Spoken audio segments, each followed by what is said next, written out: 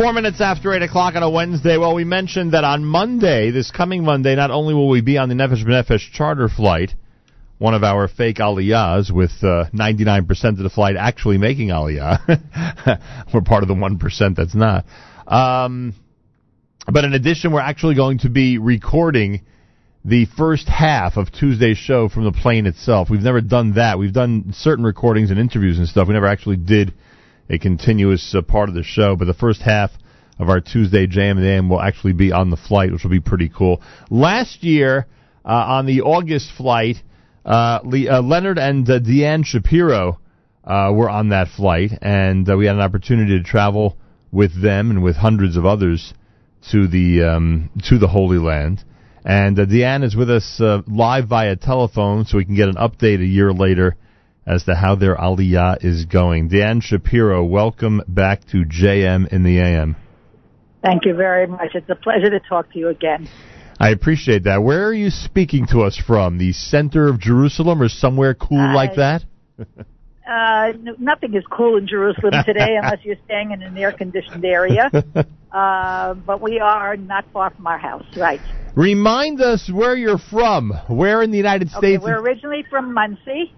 We made Aliyah last year, although we have not sold our house yet in Muncie. Next time we go home, we plan to sell it. What could I tell you? You know, Aliyah has been wonderful, and it's been a little bit more difficult than I expected. I did not expect the amount of loneliness for the grandchildren and the children that we did have. Well, you know, Don't you have? It's been wonderful. Don't you have some family nearby? I have a daughter living here, and I have 3 grandchildren. I actually have a grandson who's going into the Tzanchanim. Wow. And a week from Thursday. Wow. How does that make you feel? Well, I didn't know whether to be happy or sad that he's going to jump out of planes, but my daughter said be happy because that's what he wanted. Yeah, exactly. He worked very hard to get into Tzanchanim. What do you remember about this month, July of 2015, as you were just a couple of weeks away, essentially, from heading to Israel? Butterflies, a lot of butterflies. We were a little bit nervous. You know, a lot of parties because we were leaving. The kids were all very excited. I left 3 kids in America.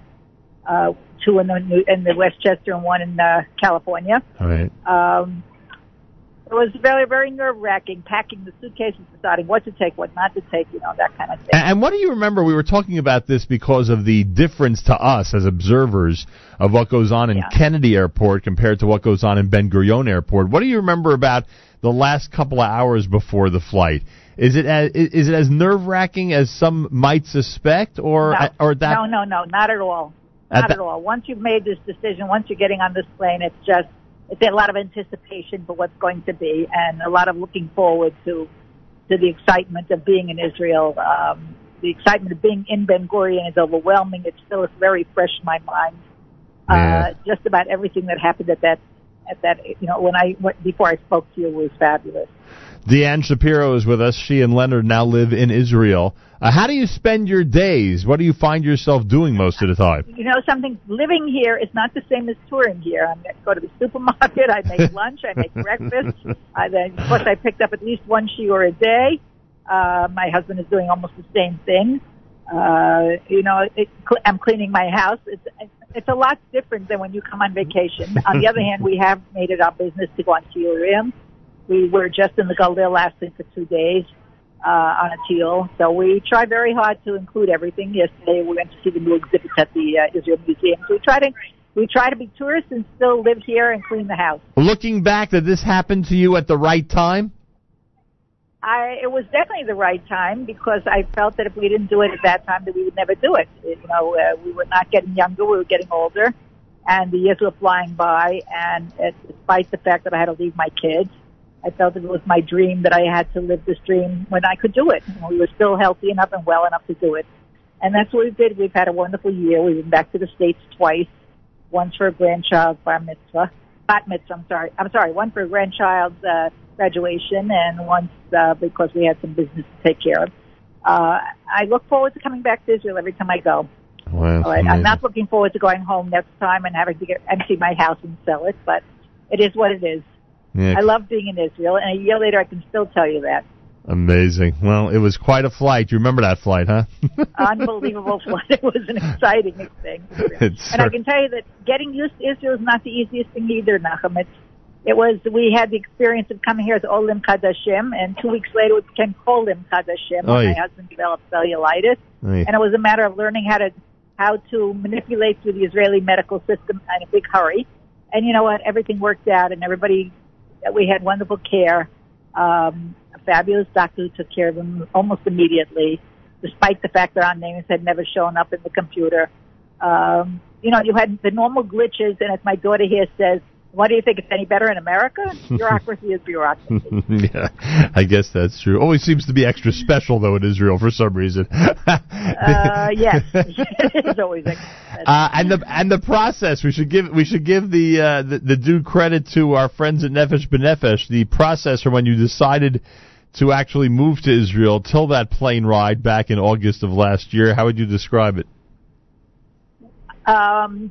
You know what? We really did not partake of enough of the Nefesh B'Nefesh experience that we could have, mainly because we already had an apartment. We weren't looking for a job. We were really pretty good about the language. At least my Hebrew skills are good enough to go to the supermarket, the hairdresser, and to get a manicure. They're very important things in life to people who are retired.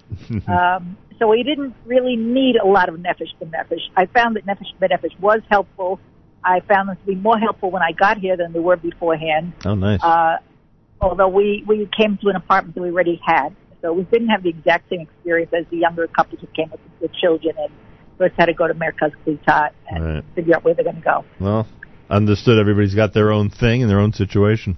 Exactly. Well, I look forward to seeing you in Jerusalem. Send our best regards to Leonard, and we'll send your best regards to everybody up in Muncie. Thank you. I just want to tell you how many people called me last year after we were interviewed to tell me how they'd heard our interview, and they were very excited. I'm hoping that my friends will still hear it today.